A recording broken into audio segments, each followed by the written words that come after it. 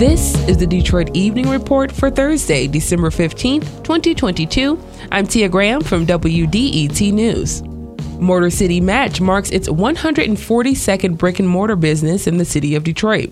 Detroit Soul, a farm-to-table soul food restaurant, opened its second location in the city this week in the Jefferson-Chalmers neighborhood. Detroit Mayor Mike Duggan and city leaders held a ribbon-cutting ceremony to celebrate the accomplishment. The new location is in the historic Kresge Building department store, giving a nostalgic feel for older patrons and history buffs.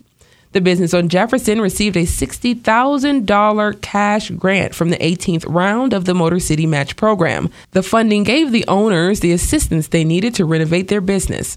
Motor City Match is now accepting applications for its Round 22 awards through January 15th. More information can be found at apply.motorcitymatch.com/submit. Program officials will also host informational sessions for interested applicants in the coming weeks. The Detroit Police announced they are expanding their crisis intervention team and adding behavioral health specialists. According to the Detroit News, Detroit Police Chief James White says the department will be centralizing the crisis intervention team operations and equipping CIT officers with less than lethal weapons such as bolo wraps, which are handheld devices that discharge a cord that coils to restrain subjects. White explained why the changes are being made.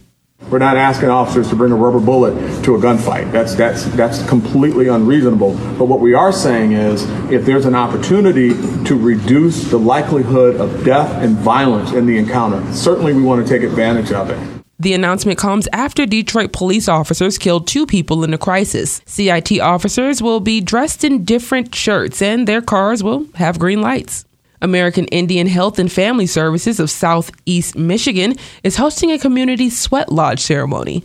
The event is hosted every third Saturday of each month, and everyone is welcome to sweat it out. There are a few rules, however. No touching sacred items without asking, and be modest or remain clothed. Participants are also asked to bring food for a potluck hosted after the ceremony, which is considered a gift.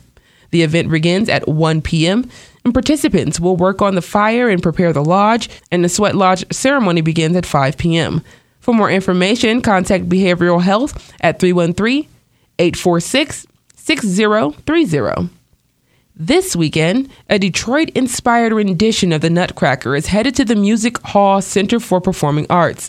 It will be performed by Legacy Dance Studios of Southfield. Motown Nutcracker will highlight Berry Gordy's contributions to music. The Detroit News reports the production will include students from Farmington Dance Studio, Dance Motion Explosion, Oak Park-based Lachelle's School of Dance, Detroit-based 3D Dance Academy, Livonia-based Angie Hahn Dance Academy, and West Bloomfield-based Power Dance Company. The show makes a targeted effort to reflect African-American traditions. The live performance of Motown Nutcracker is this Saturday at the Music Hall Center for Performing Arts in Detroit. The show begins at 7 p.m. and tickets are $15.